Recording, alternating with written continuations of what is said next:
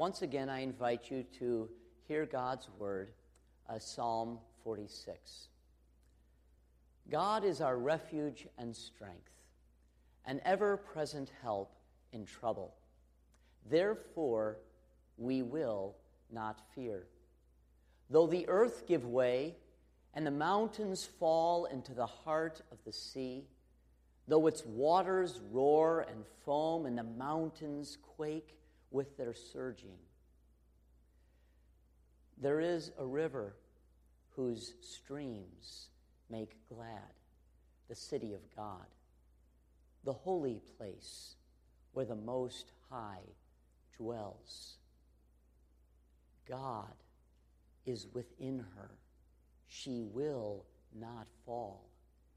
God will help her at break of day. Nations are in uproar and kingdoms fall.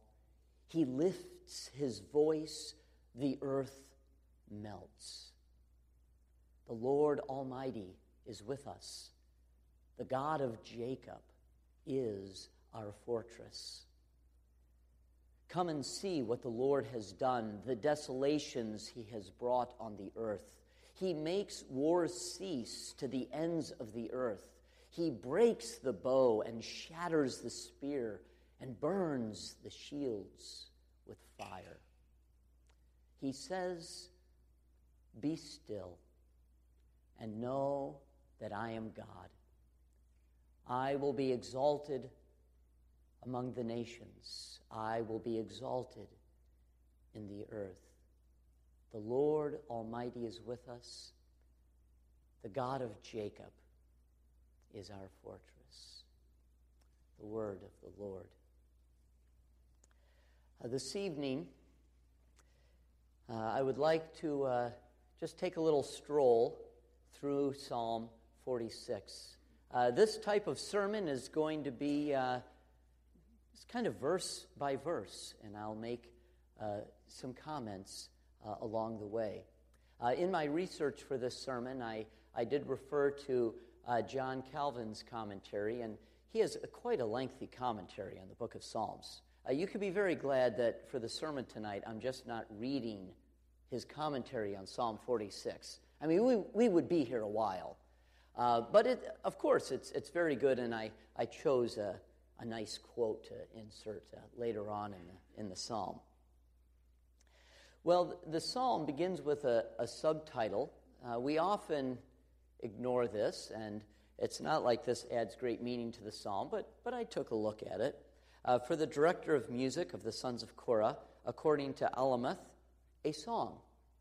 I guess the question is, this word Alameth, I don't even know if I'm saying it correctly, what does this mean? And, well, we don't know.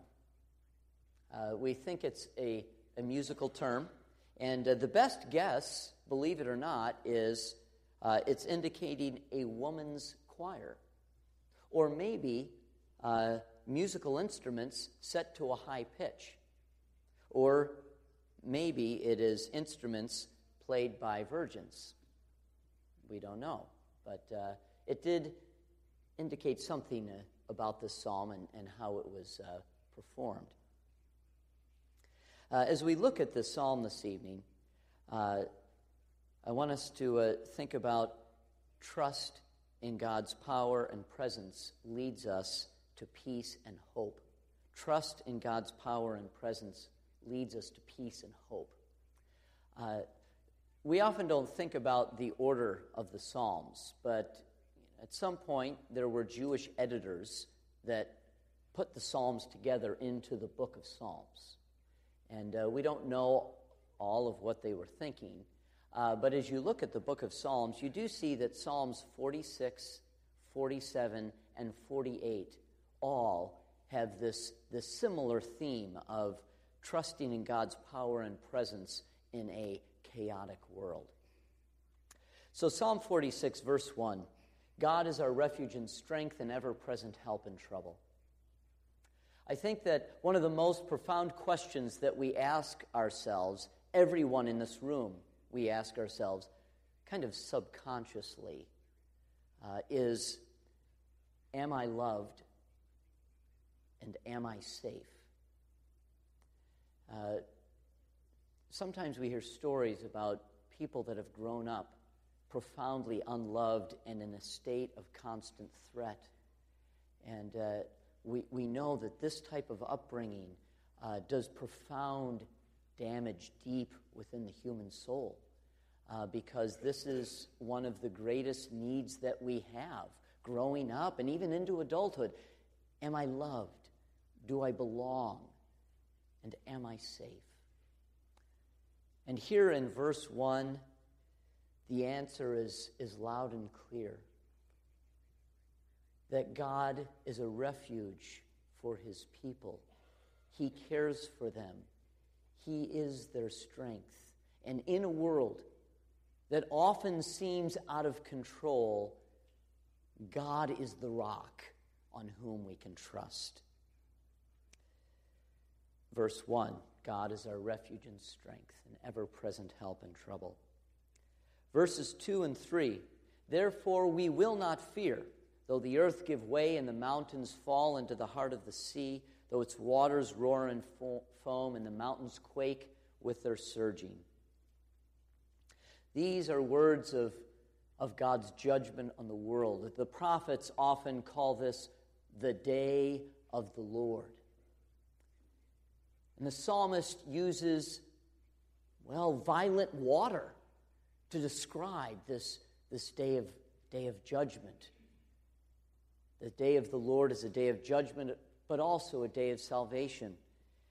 And so we think about destructive water, the water surging. And for you and I, we perhaps think of flooding recently in Colorado.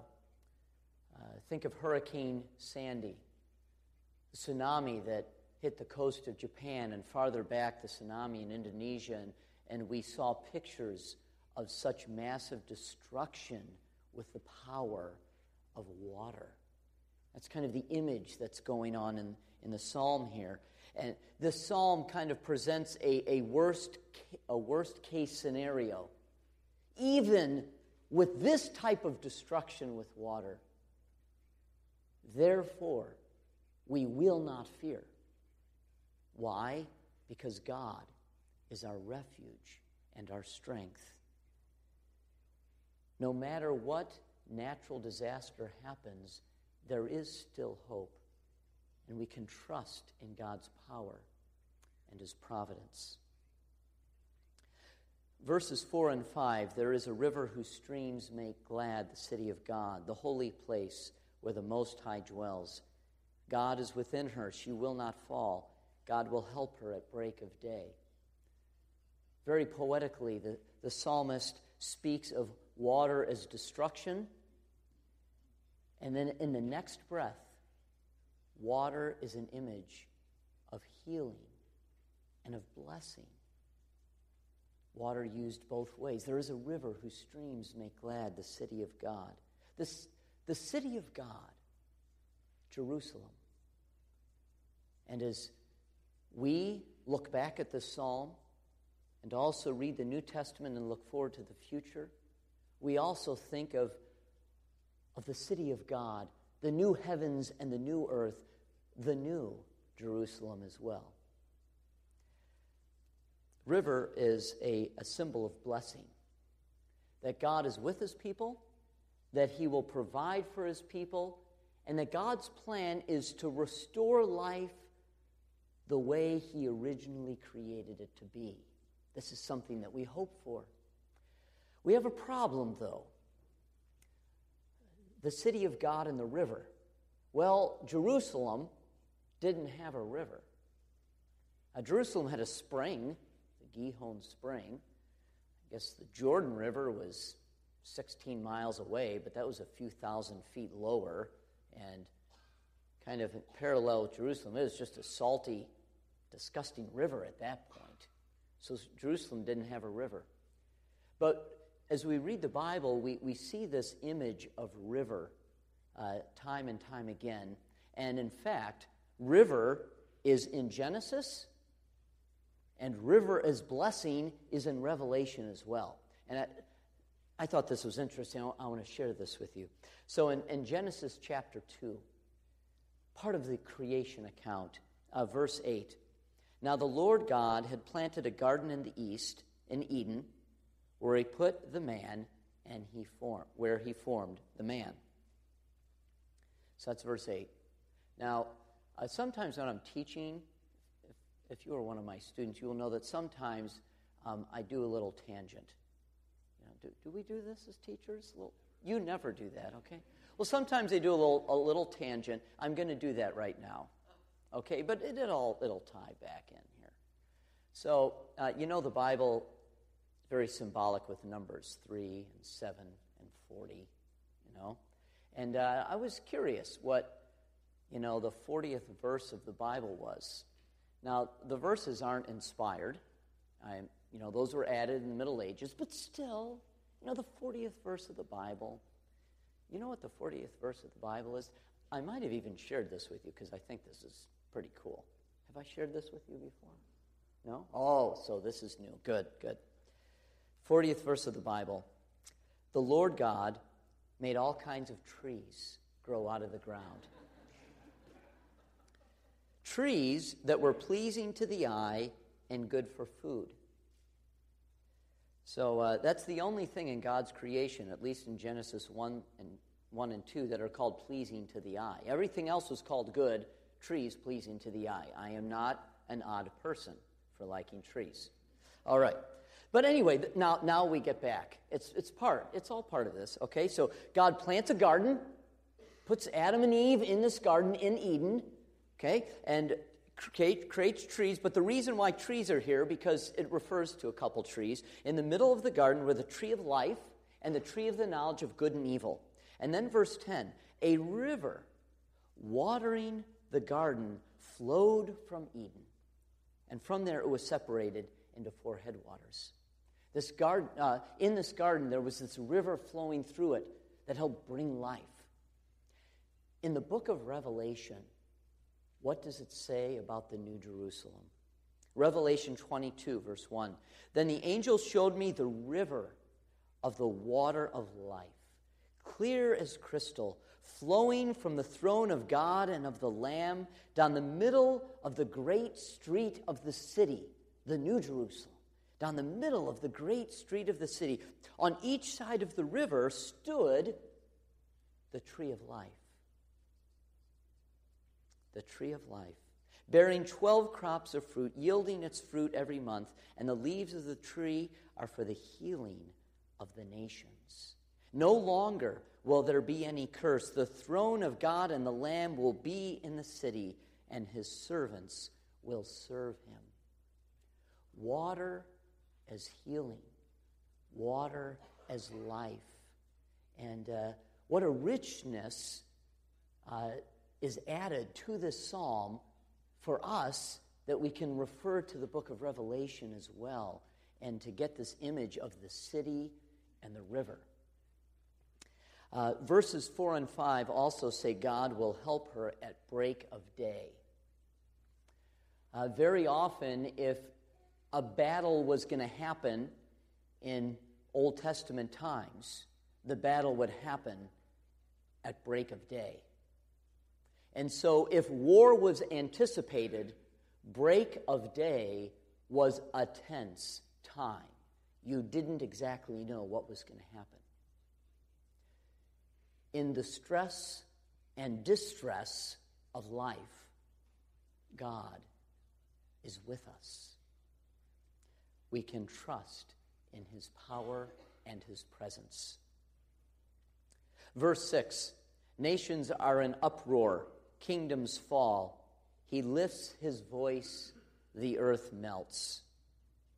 Verses 2 and 3 allude to natural disaster. And then we have here in verse 6, political problems, wars, things that are man-made. And it makes us think about our world, the awful war in Syria, tension with countries such as North Korea and Iran.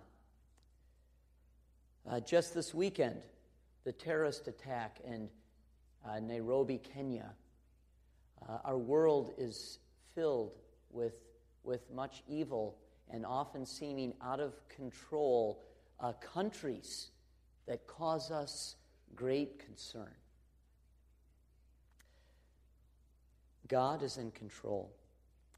And as I read verse 6, I am reminded that we should never, ever let the news shake our faith. It can bring us down. Oh, why is this happening? But the news should never, ever shake our faith, for we can trust in God's power and his providence. We come to verse 7. Verse 7 is the refrain, the chorus of the psalm. The Lord Almighty is with us. The God of Jacob is our fortress. This is repeated twice in this psalm. One way to look at the organization of this psalm is 3 verses, the chorus, 3 more verses, and the chorus. It's kind of how it is organized. The Lord Almighty, the Lord of hosts, the God of armies, the general God whose power is over all armies on planet Earth. I suppose if you need a friend in a threatening world, you want the one most powerful. So the psalmist says, the Lord Almighty is with us. But also, it is said, the God of Jacob is our fortress. Abraham, Isaac, and Jacob, God appeared to them. God spoke to them. God Almighty, the general God, made a covenant. He said, I know you by name, and I am going to bless you, and I have a plan for you. So here in the chorus, we have the mighty sovereign God, and we also have the close God who comes and makes covenant with people and gives them hope. I was reading about Jacob recently in my personal devotions, and at one point, as you'll recall in Jacob's life, things were particularly tense. He deceived his dad and his brother, and Esau let it be known in camp that given the right time and occasion, he was going to kill Jacob. And so in a very stressful time, he says goodbye to his father Isaac and his beloved mother Rebekah, and he sets out on his own, on a very long journey to his mother's family. He is alone. He is running scared. He doesn't have much, and he does not know what the future will hold.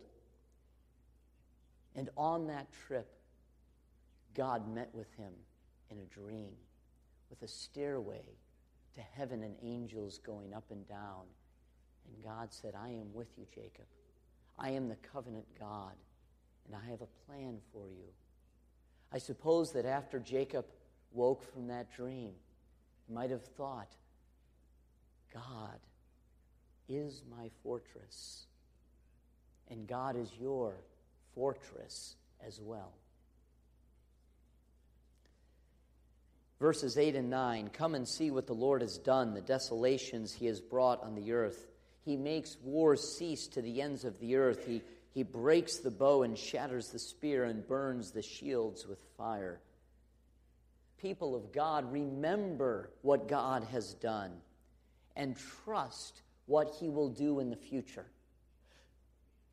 Present strength often is recalling God's past faithfulness and just settling it in your heart that I will trust in God in the future. Think about the promised land. I was just going over this with my 7th graders this week. If you think about the promised land, let's say my hand here. We'll go like this. This is the promised land. And right down here is Africa. Europe wraps around this way, and over here is Asia. In ancient times, what was the only land bridge between Europe, Asia, and Africa? It was right through a small sliver of land on the Mediterranean coast, the Promised Land, Canaan, the land of Israel. God put his people smack dab in the middle of the ancient crossroads of the major trade routes. There they were. So foreigners were traveling through all the time. Another way to think about it is whoever controlled that little piece of real estate, well, they had power. They had money. And here's this little nation of Israel stuck in there. Their land was under constant threat of war. I would suppose that on the face of the earth, the most fought over square feet on the planet is the nation of Israel. And we know that still to this day, they're fighting still in the land of Israel. The borders are still in flux in the land of Israel. So it is very important for the Israelites to really get it, that God is more powerful than any armies that surround them. I mean, these words to them were words of literal life. And they're also words of peace, because God's ultimate plan, ultimately, is a plan for peace. And this is something that we should live with within our hearts as well. Even though the peace isn't present, we have our hope that God's ultimate plan is a plan for peace. Now, to our esteemed brother John Calvin, who has gone before us, when he looks at this psalm, he basically looks at the whole psalm in light of the church. He interprets the psalm in light of the church. He sees the psalm written to the people of God, the Israelites, and now today, the people of God is the church. And so that's kind of how the flavor that he gives to his commentary and interpretation in the psalm. And so he says, in conclusion, he repeats, meaning the psalmist repeats. In conclusion, the psalmist repeats what he has already said, that God has more than enough, both weapons and of strength, to preserve and to defend his church, which he has adopted. God has the strength, more than enough strength, to defend and preserve his church. And so today, perhaps you read a story of Christian persecution which actually made national headlines. Very often the persecuted church is buried a bit in the news. Today, national headlines. A church of 600 in Pakistan, as they finish their service today, a suicide bomber explodes and near 80 people died in the blast and many more injured. You and I, we can't fathom that. I just don't get that. I can't understand how that could be or even it happening. But you think these are our brothers and sisters in the faith, and you and we are no more important than they are. It just happens that we live here. We don't live there. The church is shaken. The church needs support, and they need to hear these words of hope that God will defend and preserve his church in this world. Samuel Lamb was a giant in the house church movement in China. And he passed away at the age of 88 just this past August. Every Sunday after the church service, Samuel Lamb would invite foreign guests to his office and immediately began to tell them the story of his life. And every time he talked to them, every Sunday, whoever it was, he explained one holy principle. And the Chinese church knows this. More persecution, more growth. more persecution, more growth. We cannot explain the ways of God and the events of this world, but we know that God is watching over and preserving and growing his church. And then lastly, verses 10 and 11. God says, "Be still and know that I am God. I will be exalted among the nations. I will be exalted in the earth. The Lord Almighty is with us. The God of Jacob is our fortress." I will not repeat the sermon of this morning, but I want us to think, who is God to us in our daily lives? Not just the Sunday school answer, but as we live each day, what does it mean to us that Almighty God is present and that we trust in his providence? I will tell you, this is no joke. In August, my wife and I got into a little vehicle altercation. Okay, an accident. We were fine. And my initial flash when it happened was frustration. But then, honestly, I will tell you, I thought to myself, I thank you, Lord, that my wife and I are fine. This is just a piece of metal, and I will trust in God in the situation. And there was a sense of peace to that in a time that does naturally get us bothered inside. How is God calling you to trust? Simply trust in his providence in your daily life. Remember eternity. Remember the church. Like this morning, because we are believers in Jesus, because we have received God's grace through Jesus' shed blood, his death and resurrection, like this morning, I'd like to close with a New Testament Bible passage. When I thought of Psalm 46, the whole psalm, this is the passage that I was drawn to in the New Testament, and with this I close. Romans 8, 28 to 32. "And we know that in all things God works for the good, for those who love him, who have been called according to his purpose. For those God foreknew, he also predestined to be conformed to the image of his Son, that he might be the firstborn among many brothers and sisters. And those he predestined, he also called. Those he called, he also justified. And those he justified, he also glorified. What then shall we say in response to these things? If God is for us, who can be against us? He who did not spare his own Son, but gave him up for us all, how will he not also, along with him, graciously give us all things?